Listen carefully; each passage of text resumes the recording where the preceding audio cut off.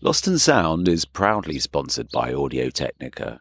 Audio-Technica are a global but still family-run company that make headphones, turntables, cartridges, microphones, studio quality, yet affordable products, because they believe that high-quality audio should be accessible to all.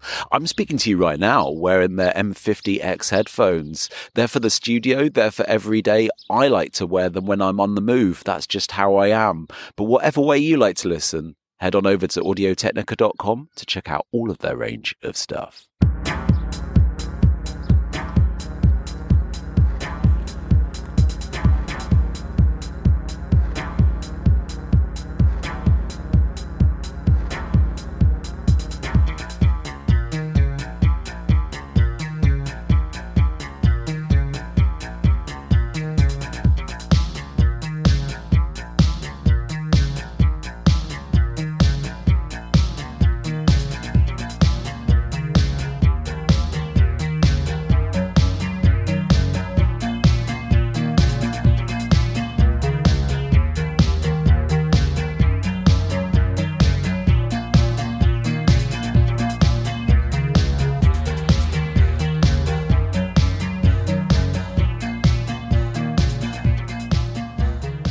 Hello, how are you doing? I hope you're good.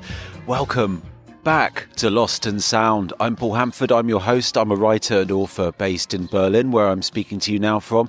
And if you're new to the show, this is the show where each episode I have conversations with the musical innovators, the outsiders, the mavericks, the artists that do their own unique thing, and we talk about life and the things that inspire us to make the things that we make. Previous guests have included Peaches, Jim O'Rourke, Chili Gonzalez, Letitia Sadier, Ghost Poet, Cozy Fanny Tutti, Nightmares on Wax, and First and More. And today you're going to hear a conversation I had with Daniel Miller and Gareth Jones, two legends in their own right, but occasionally they come together and they become Sunroof. Yes, you're going to hear that coming up in a few minutes. And my book, Coming to Berlin, is available now on Velocity Press or in specialist bookshops. Okay, so I'm coming to you today on May the 2nd, and I'm sat in a little Platz near where I live. The Platz is called Bodenplatz, and yes, I've just got back from 2 days without internet connection, in the middle of Brandenburg, right by the Polish border. May the 1st, I in Berlin. If you're not in Berlin, if you don't know Berlin too well, is a massive bank holiday, and it's something that has gone from being like very, very connected to protest, a huge day of protest, to a kind of party day. And now we're in this kind of stage where it is very, very, very, very, very party. Everything just goes really crazy. And I think the first couple of years I came here, that was really awesome. But living in a city where you can party whenever you want. We got the best clubs in the world. Sorry, Ibiza, but you're wrong, Ibiza. We got the best clubs in the world. And so the idea of going out at some crazy hyped up weekend when everyone is coming into town is just feels like no. So I needed oxygen. I went to Brandenburg. I went sort of right by the Polish border, had an amazing time, had barbecue, did forest bathing, had no internet reception for a couple of days, and now I'm back in Berlin. I had a beautiful Sudanese lunch, and I'm speaking to you right now, where you're about to hear an interview I did with Sunroof, aka Daniel Miller and Gareth Jones. It's their improvised project. They're two people who have been responsible in various ways for helping birth some of the key electronic records of the last 40 years. Actually, when I say electronic records, I don't just mean the records, but they've both, in their own individual and coming together ways, helped birth, I don't know, a vibe, a feeling, a vibe. Something with electronic music that didn't exist beforehand has come out through them. Miller set up Mute Records. Mute Records is his. He set that up initially to release his single under the name The Normal. You know it, Warm Leatherette, yes. And in the years since, Mute have become a label as distinctive as 4AD, as Warp, a label that everything on it, no matter how different and unconnected each release, each artist is, there's something that connects them together. And I think it's something about Daniel's genius at pulling people together, finding something. It's like going around someone's house, and although every object in their house might come from a different place, it's got the same kind of love in it, the same sort of like aesthetic, a deep love. And Gareth, I mean, well, what can you say about Gareth? Producer, engineer. He's been responsible for some of the most forward-thinking music of the last 40 years. The Depeche Mode albums that everyone loves from the early 80s, that's him. Erasure, Wire, Einstürzende Neubauten. How did I say that today? Did I get a little bit better at pronouncing that? Clinic, Interpol, Crime and the City Solution, Grizzly Bear. Just some of the artists that they've produced. And they've had a 40-year friendship, Gareth and Daniel. They both met when they were working on Depeche Mode's 1983 album Construction Time again. And apparently they would start improvising in the evening, just the two of them on modular equipment. This kind of carried on for about 40 years, this kind of working relationship they had, working on projects for other artists, and then every now and then getting together and doing these improvs. Now what we've got is the project Sunroof, which has been basically around for 40 years, but they've only just released their second album, Electronic Music Improvisations Volume 2. It came out on 17th of February, which was on the Parallel Series label, which is connected with Mute. I actually saw them about 2 or 3 weeks ago. They came to Berlin. They played in this venue, Silent Green, which is a former morgue, and they sit on stage and they play these modular racks, these synths, and they have this kind of vibe about them where there's these two chaps, and they've known each other for over 40 years now, and they look like two chess masters deeply locked into a chess tournament, but it's modular synths making awesome frequencies instead. And instead of like being in competition, it's like they're both sort of simultaneously raising each other by like what one of them is doing on one sound to what another one is doing on the other sound. They're sort of bringing up to this great height. It was a great gig. The album's really, really amazing as well. It was a really fascinating conversation. Eagle-eared listeners may remember, but Daniel has actually appeared on the show before. He was in episode number 3 back in 2018, almost fucking 5 years ago. Would you believe it? Anyway, I'm really waffling on. Got the interview to play you. I hope you're having a really fucking lovely day, and chat to you soon. Enjoy the interview. You in Berlin, Paul? I am, thanks. Yeah, I'm in Neukölln. The nearest U-Bahn is Neukölln, actually. Okay. It's snowing today, so I don't know how well you can see. Oh, yeah, beautiful. Hinterhof with snow. Totally. And a big blank wall over there as well. Yeah. Just crying out for someone to paint it. Definitely. Well, probably one of the only non-graffitied spots in the city, actually. Yeah. So, it's going to be beautiful in spring. There's a massive tree in the Hof, yeah? It does get really nice, yeah. Where is this your studio behind you, Gareth? Yeah. Yeah, I'm in Shoreditch, yeah.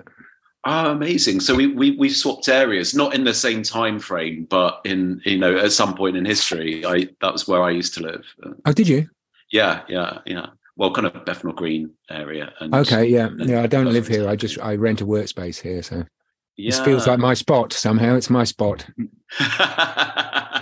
It's nice when a spot feels right, I imagine. Yeah, I mean, psychogeography. I don't know what's happened. Here I am.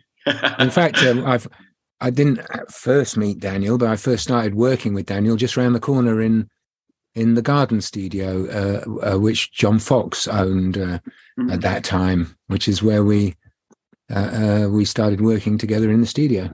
Ah, okay. Now a Pret-a-Manger. Now a Pret-a-Manger, serving delicious coffee. Excellent, excellent, excellent. Do you get like a kind of a nostalgia when you walk past places that aren't there anymore? I try to avoid nostalgia. Really, it's so easy to look back in fondness at the good old days, but I try not to. I try not to, but I can't help it sometimes. Daniel, what kind of things kind of catch you in those moments? Oh, well, I mean, if we're talking about the garden studio, lots of good memories of sampling weird instruments, working on, great songs the band have written, trying to find somewhere to park where the car wouldn't get broken into. Those kind of nice things, and it's interesting. Lots of vegetarian Indian takeaways. Amazing. I think it's funny you sort of mention nostalgia, because for both of you, as such sort of always have such kind of forward thinking mentalities in terms of the music you do and the music you're involved in. How important is that sort of relationship for you to keep moving forward in itself? Is it an actual thing, or is it sort of something that's more like just innately part of your characters, do you think? Well, it must be innately part of our characters, but I think working with electronic music, which we've done for so many years, I think that's you naturally want to push forward with that and experiment and try new things, and because it's so open to those kind of experiments, and constantly trying to find new ways of doing things, new sounds, new, and now with Gareth, new ways of collaborating again. And also because we work with modular synths at the moment, almost exclusively in Sunroof, of course our racks change all the time, which naturally promotes a new approach. I think we're both not shy, as we've assembled more modules in our life. We're not shy of being inspired by Andreas Schneider and taking a bunch of modules for the particular gig that we're working on. So I think that's fair, isn't it, Dan? Both of our racks seem to change all the time. Funnily enough, I put some old modules into my rack just yesterday, and it's great because it's like being in front of a new instrument.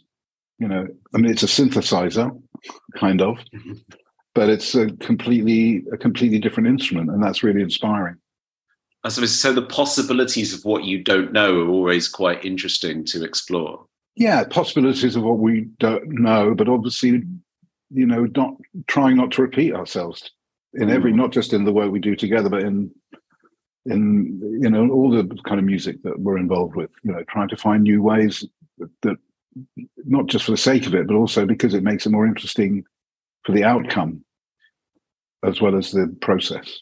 Yeah, I always kind of wonder what, like, when, say, like a band like the Rolling Stones, who've been doing Satisfaction for 60 years, how they must find a kind of a way in to do that, or whether it just stops being a way in for them. It's just an automatic response.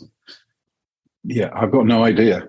But I think one of the I guess for a band like the Rolling Stones or big bands like that, they have there's the relationship with the audience, which is always different and can be really special, as well. I think that's. I mean, I can't speak for Mick or Keith, but that's definitely the bands that I know who are at a high level. It's about the interaction with the audience is different every night, even if the music is similar. Yeah. I mean, so Electronic Music Improvisations Volume 2 is coming out, and it's the follow-up to Electronic Music Improvisations Volume 1. What do you get as artists yourself from improvising that you don't get from making music that is, has sort of songwriting considerations in their developments? Well, one crucial thing I feel is that we get stuff finished, which is Sunroof is a very important part of my life, but it's not my day job.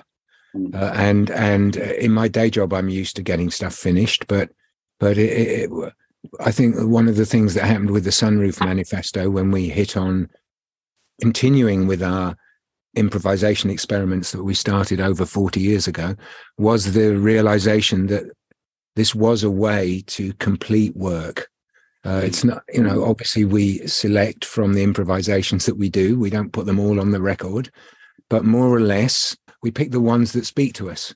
And because there's no post-production and there's no editing and there's no mixing really, other than a simple semi-mastering kind of approach, it fits into our busy schedules. And the other, just before I pass over to Daniel, I thought about this after we're obviously working on volume 3 at the moment. I realized after our last session that, and I think it's probably true for both of us, I have no idea what I'm going to do. It's when we're improvising, we always start with nothing patched, but beyond that, I don't have a concept of what I'm going to do, and I constantly, because there are so many variables, I'm constantly making something new for me, and surprising for me, which is really a great personal experience. I hope some of that energy shares with the listening public, And also because in the, versus kind of structured songs, it's full of surprises. It's kind of, it's just a very different approach. When you're working on a structured song, you have a song and you want to make the best of it, and we always would want to do that. But it's not as open as it is to the sort of accidents and surprises that you get when you're, when you're improvising, and especially with, with modular. You get a patch, you get a nice sound, but then, you modify that, and sometimes it changes completely. I mean, I would get, I'd get a sequence of some description, and Gareth might say, "Hey, why don't you just put that down an octave?" And oh yeah, we could do that, and then it changes the whole vibe and the whole process, and that kind of thing you can't really do that much on a structured basis. And I guess also as well is that there's must be much less ability to second guess yourself as well with a constructed song. There's always this kind of idea of, you're building something that you want to perhaps optimize. And if you go into the wrong state of second guessing yourself, you kind of get to that thing of like visioning what the song should be rather than what you're actually with at the time. Is that kind of state of being in the moment, I guess, important to you when you're working on Sunroof?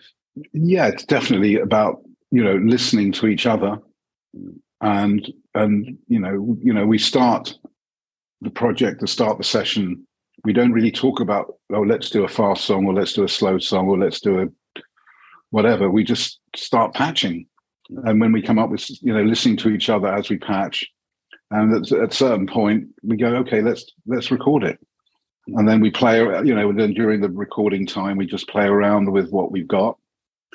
And that's pretty much how it works. It is very, very much about being in the moment. I think it's not, it's not we don't make a great drama out of it, but because the recording sessions are relatively short, there is a 5 to 10 minute gap where I'm not thinking about anything else at all. I'm immersed in this sound field thing that we're making, and I'm responding to what I'm hearing in a way that's not considered, really. I mean, I guess it's a 50-year journey getting to the point where I'm not considering. I don't mean to say that I'm naive, but I'm not planning anything somehow. So that is a flow state. That was going to lead into my next question. Actually, I had flow state written here, and it's quite interesting because it's something that I always observe in DJs when DJs play really that moment when they kind of crystallize with the dance floor and everything kind of merges together a bit. And I was kind of wondering how that works between the pair of you in terms of like, Is there a way that you can kind of tell when you're both in flow state?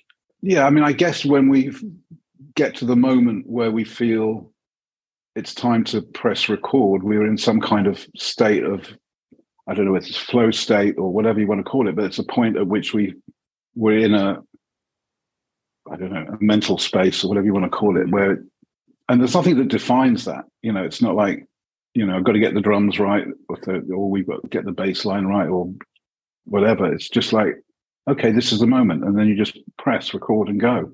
And modular synthesis, I think, is probably more when I'm on my own, but also when we're together, is a kind of meditative state, because you hear something and then it's a great process. You're patching, you're putting leads in, you're making connections with voltage, and you're kind of connected to the voltage in a way, not in a physical way, but in a mental way. And especially when I'm on my own, if I'm in the studio in the evening, I can just listen to one thing for hours without really realizing that I'm listening to it for hours, and then think, and at the end of it, I kind of wake up and I go, actually, that wasn't great. I'm not going to bother recording it. But in the moment, at that moment, it was great, Yeah. I've definitely had those kind of experiences myself where I've just let arpeggiators just run and exactly. You sort of mentioned it a little bit earlier on about like when you both met in Shoreditch at the time, and this is like going back 40 years or so. And I was wondering if you could sort of fill me in a little bit about like why you both met and what was going on at the time. Well, we were preparing.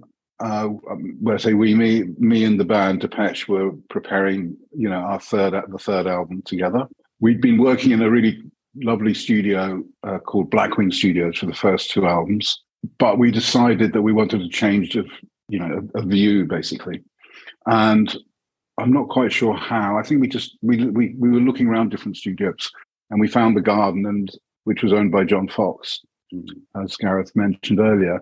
And it was so different in its design, and its, there was daylight. That was unthinkable in those days. Now every studio wants to have daylight, but those days it had daylight. It didn't have Hessian on the walls. It was well equipped. It was just a good vibe. But we needed an engineer to work with us. And John Fox recommended Gareth, because Gareth had worked with John on a number of projects, including building the studio. I think that's right, Gareth. Yeah. Yeah. And he worked with John on Metamatic, so John knew him well. And so we met Gareth at our old offices, and seemed to have a very similar kind of approach to processes. He wasn't, a conventional engineer in the sense of, he was very open to experimental processes, and then soon after that we started working in the studio.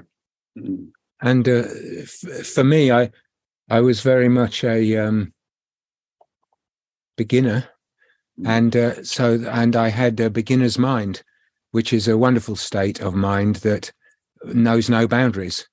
I didn't know the right way to make a record. I mean, Daniel and the band had already made two albums as Depeche, and Daniel had obviously worked on other albums.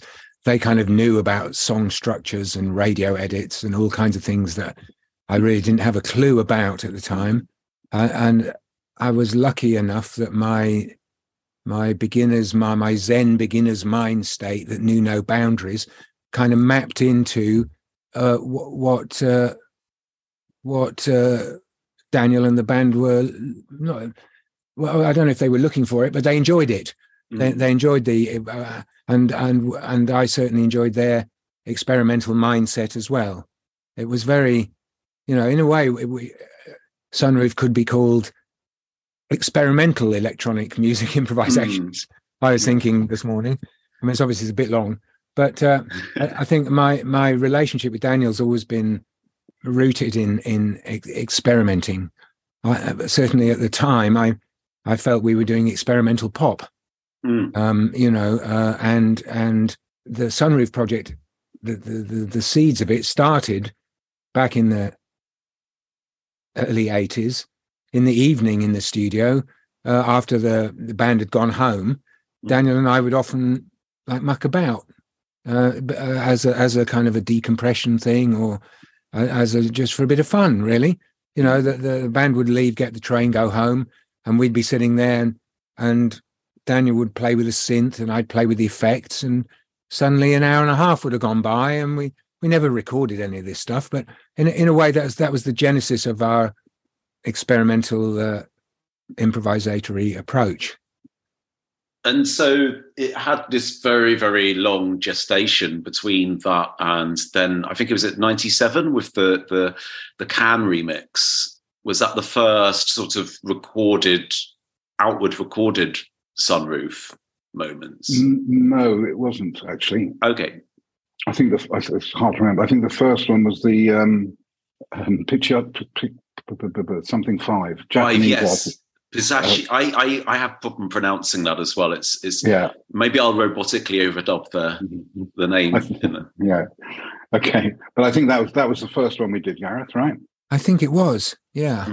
Yeah. And then we did quite a few in reasonably short succession, including the Can remix, Toro Cockorote remix,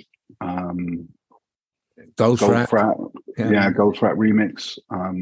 We did a kind of a Noi cover version as well. Yeah, with Angela Conway from AC Maria's.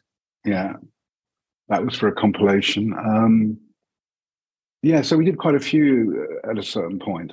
And we did, in the same kind of period, as after I'd moved back to Berlin, Daniel and I started seeing more of each other in his studio in Abbey Street.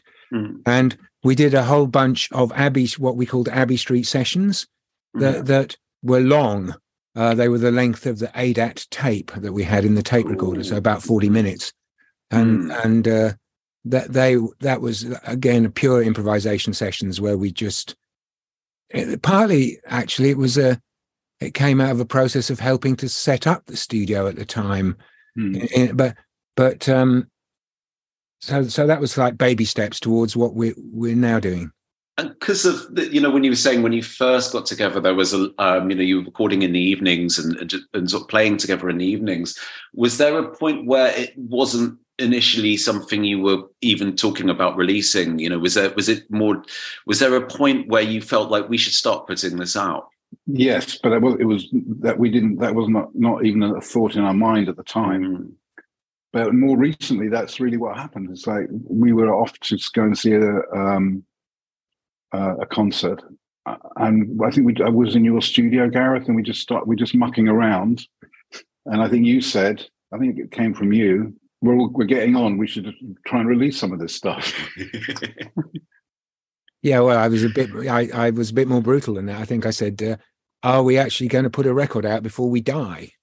Yeah, it was pretty full on, actually. But in a very friendly way. We were just walking to the Barbican. I think we were going to Ligeti concert at the Barbican, and we spent the afternoon in this little shed here in Shoreditch.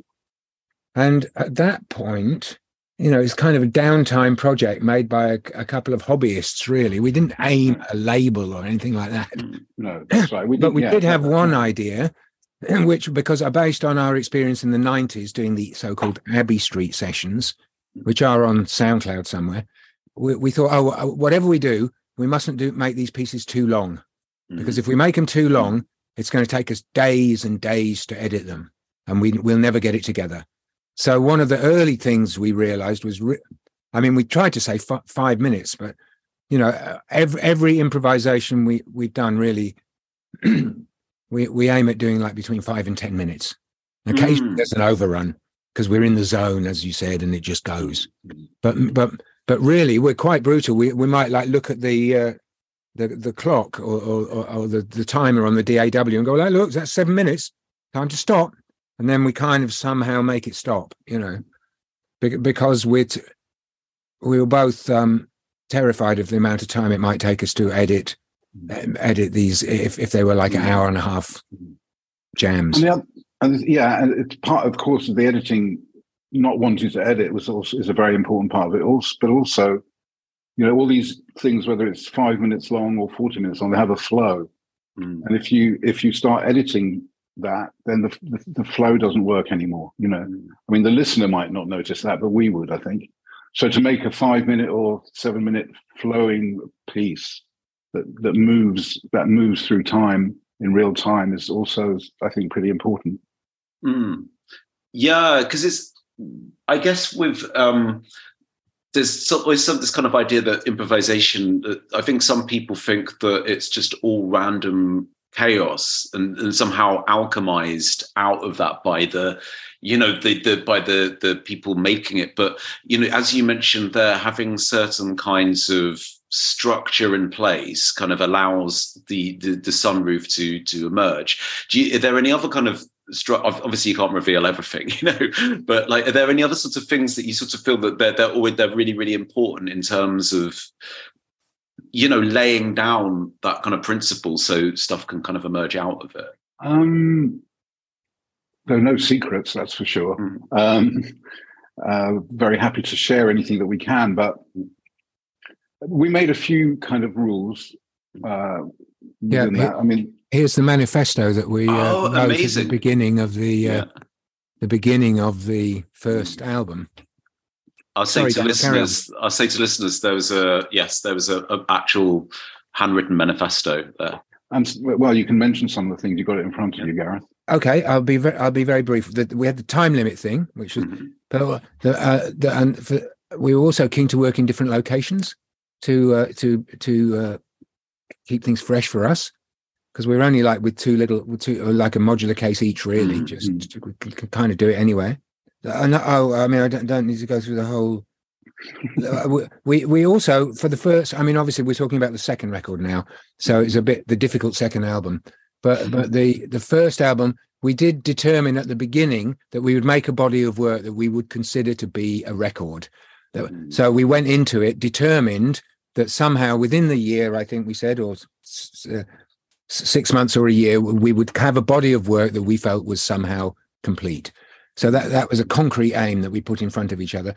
And the other major thing that we still stick to now is to do quite short sessions. So that we come into the session, we build the patches, we listen to each other, we have a cup of tea perhaps, and we record. And I can't remember if this was in the manifesto or not. But something we still will be doing, we continue to do, is we don't talk about what we're going to do. There's no discussion about anything, and we come without any patches. So we're starting from scratch every time. There's no pre-patching or anything like that. So that's. I can't remember if that was in the manifesto, but that's definitely an important part of the process for us. Which is totally opposite to sort of like a lot of times when bands form, and then there's so much kind of conceptualization that goes on in the pub or in rehearsal rooms beforehand to sort of come up with the vision. Well, there might be a bit of conceptualization generally that goes on, but that's more about the process rather than what the music should sound like. And it could be in a pub, it could be in a nice Japanese takeaway or something. I don't know. And I wanted to ask you a little bit more about the development of your working relationship through the 80s and 90s as well, if that's okay, and the role that Hansa Studios played in it, because I hear, living in Berlin, like when I listen to some of those records, like there's little bits that will catch me off guard that seem to have captured in, even, like years later, my experiences in Berlin. Like there's a kind of a darkness of going through Cottbusser, U-Bahn, the platforms as you go out, that kind of, it just captures something of the atmosphere. And I don't know whether that's just been implanted into me by my relationship that exists with the records, or whether they've somehow kind of, just through being in that time and place, they've oozed into the recordings. And I wanted to know if you, looking back, how you feel that Hansa informed, and that time in Berlin informed those records for you. Well, I mean, on a technical point, rather than a kind of emotional or artistic point, it was a very, from a practice. Well, first of all, there are a number of studios at Hansa, a number of studio spaces, and we generally worked in the mix room, which for the time was, kind of high, like super high tech. There were studios in London, of course, as well, but because of economical reasons, it was a lot cheaper to work in Hansa. So that was a kind of basic thing. But then we were a bit later on, we utilized the different spaces. So, for instance, we'd be in the mix room, but we'd put a PA in Studio 2, which is the legendary, birthday party U2 kind of room, the huge hall. And we put a PA in there and use it as an effect, so to speak, and get different spaces. We used all sorts of different spaces. I mean, I think at a certain point we took over almost the whole building. We used staircases, we'd use different rooms. Yeah, so that was all, from a kind of technical point, was really great. We were able to do that. We chose Berlin for various reasons. I was visiting the birthday party, who were also recording in Hansa, and Gareth. We were in between recording and mixing construction time again, and Gareth had gone back to Berlin to do some work, and he was in the mix room upstairs, and he showed me around, and he said, we should finish the album here, blah blah blah. And he was a good salesman, and spoke to the band, and they were all really up for it, being in Berlin for lots of different reasons. And that's really how we got to work there. And Gareth already knew the mix room really well, so that was very helpful. And we had there was a maintenance engineer. What's his name, Gareth? Eddie Lehman, and he was always, we might blow an amplifier or something. So, oh, you English, you're always playing everything so loud. But actually, he was super helpful with everything. Of course, this legendary Berlin trilogy that Depeche made was only half made in Berlin. The first half of each of those records was made in London. So for us, the atmosphere was very.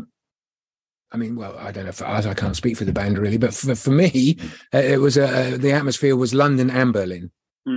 Because so much of course, we were recording right. It's electronic music. We record stuff right to the very end of the project, but a lot of the tracking, if you want to call it that, happened in London. So a lot of the stuff that was on tape already was came out of a London atmosphere. Oh, interesting. Yeah, I think the original idea was that we would record everything in London and mix it in Berlin. Of course, that the recording never stops. And we, on all the three albums, I think we added quite a lot actually in Berlin. I mean, the basic tracks were there, but I think we did a lot. So especially some of the more interesting sampling ideas happened in Berlin. But yeah, it's definitely a mixture of London and Berlin. Yeah. And so Gareth, you were living there at that point already. By the time we started to mix Construction Time, I think I might have been living in Berlin. Yeah, I'm not exactly sure now of the timeline, but very much around that period. Yeah, I'd already moved to Berlin, overwhelmed really by the atmosphere of the city and the incredible studio, and some of the people I met. And whereabouts were you living? Do you remember the street? I lived in Potsdamer Straße. It was not that far, actually, from the Hansa studio. I lived on the corner of Lutzowstraße. Right. Lutzow, Potsdamer, in a Hinterhof. I think it was the first apartment I ever had to myself. Before that, I'd always lived in like shared houses. And so it was a lovely little module. A bass player friend of mine, actually, in a German band called Neon Babies. I mean, this goes way back. That was Inge Humper's band, and I don't know if it was her band, but she was in it. But he found the apartment for me. That's quite near the Ufer as well, isn't it? Yeah. And also I think the kind of, for both of you, the idea of the using the studio as an instrument has always sort of played a very, very key role in music you've been involved with. And I was wanting to know if there were any points you can think of, like really maybe as children where something happened when you're listening to music where it didn't sound like it was made in the conventional way, you know, where you first perhaps came in contact with the instruments as a studio as an instrument, sorry. Well, I mean, there was definitely, when I was a kid, hearing music that the sound of which I'd never heard before. I don't think I was conscious of that it was made in, you know, the studio as an instrument, but but the Doctor Who theme, the original Doctor Who theme, I loved that. Came from a different world, and the early Joe Meek records as well. Yeah, Joe Meek, also, absolutely, me too.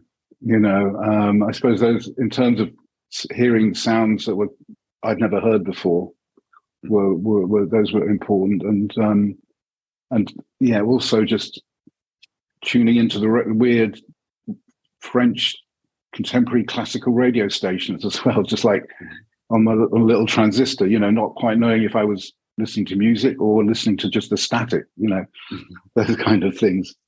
Yeah, I think that, I mean, I wasn't conscious that it was using the studio when I was about 11 or something, but, you know, 10, 11, something like that.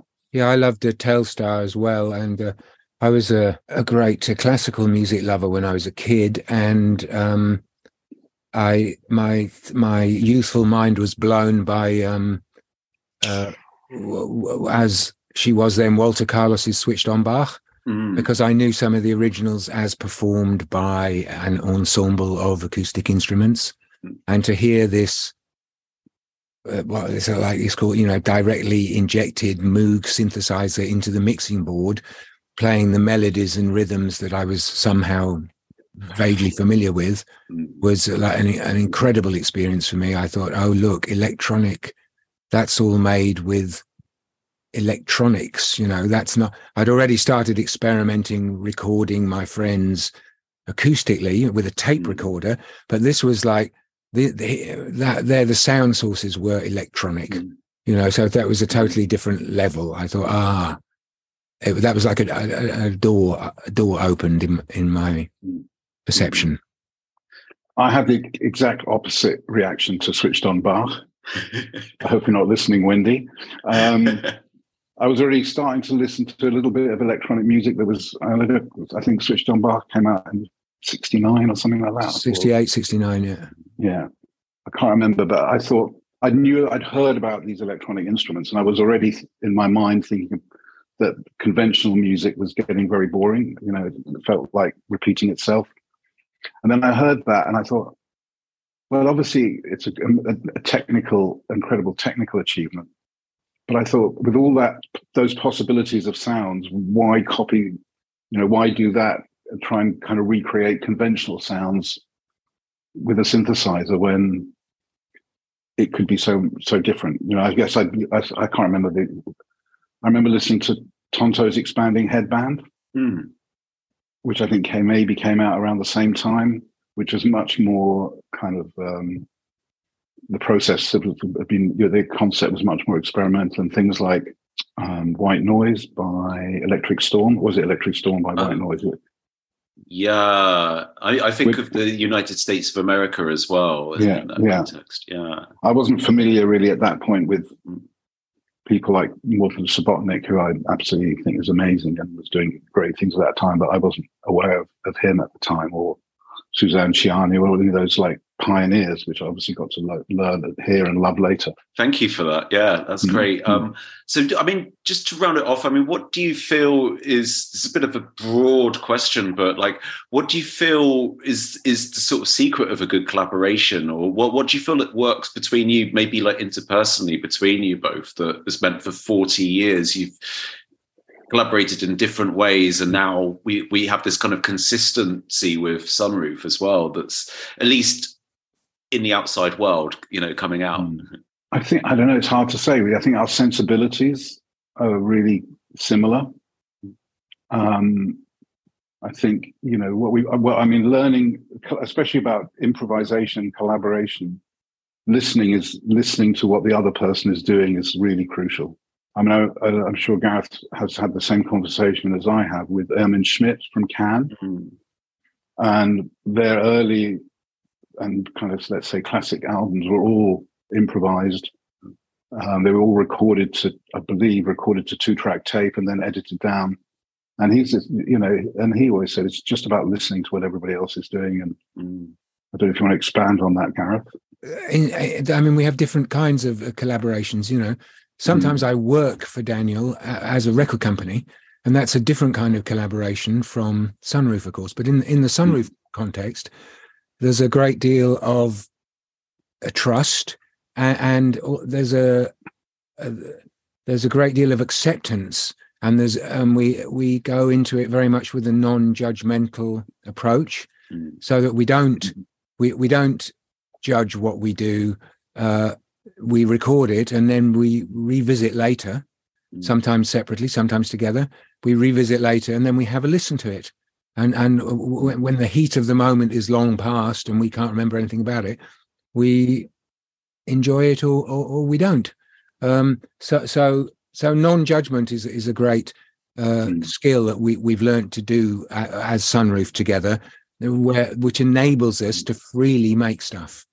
For me, that's like very important too, because if I've got this giant critic on my shoulder going, well, you're not Morton Subotnick and Daniel's not Suzanne Ciani, then we don't get very far, because we're not Ralph and Florian or whatever, then basically we don't switch our synthesizers on, but if we can get into this open, trusting, non-judgmental state, we are able to channel the cosmos and make some electronics that actually we quite enjoy afterwards.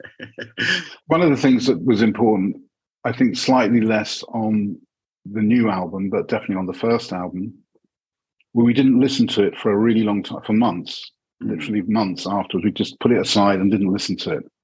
And so when you open it up again and you hear it and, it sounds like a different piece of music than you remember it being, and it's easier to say whether you like it or not, because when you're actually making the music, there are a lot of things around you that are influencing how you feel. They're not necessarily influencing the music, like, oh, have I got a headache or a hangover, or the weather's shit, or I had an argument with somebody, or blah blah. But when you actually listen to it a few months later, all that's gone. And it's great because you don't know. I think Gareth's the same. I can't tell what I did. I can't tell what Gareth did on that piece. We just did it, and that's a really good feeling. Yeah. And it must be really nice to sort of, like you say, like you can't tell what each other did. Is there's no sort of sense of competition, exactly. When you're listening back. It's just something that you did that's just come from somewhere. Yeah. And there's no ego involved and no judgment. It's just like, do we like it or not, really? As a piece of music. It was made by two blokes, but we can't actually remember anything about the making of it,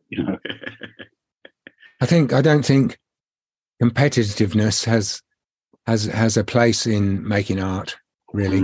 I don't think it's about, I think it's about doing the best we can for us, and then we, then offering our work to the shared canon.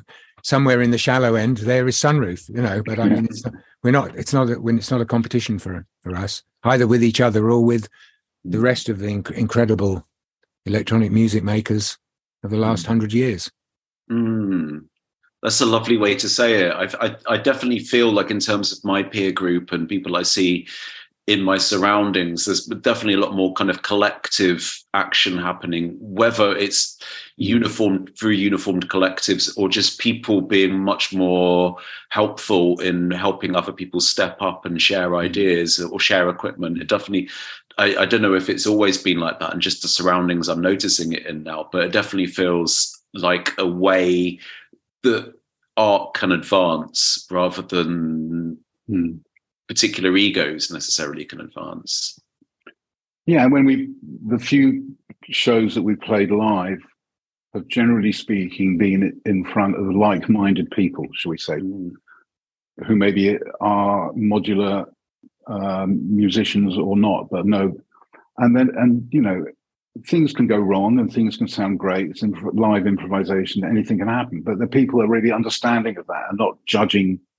They're not saying, "Oh, I saw so-and-so play the other day and they were much better," or whatever. You never get that.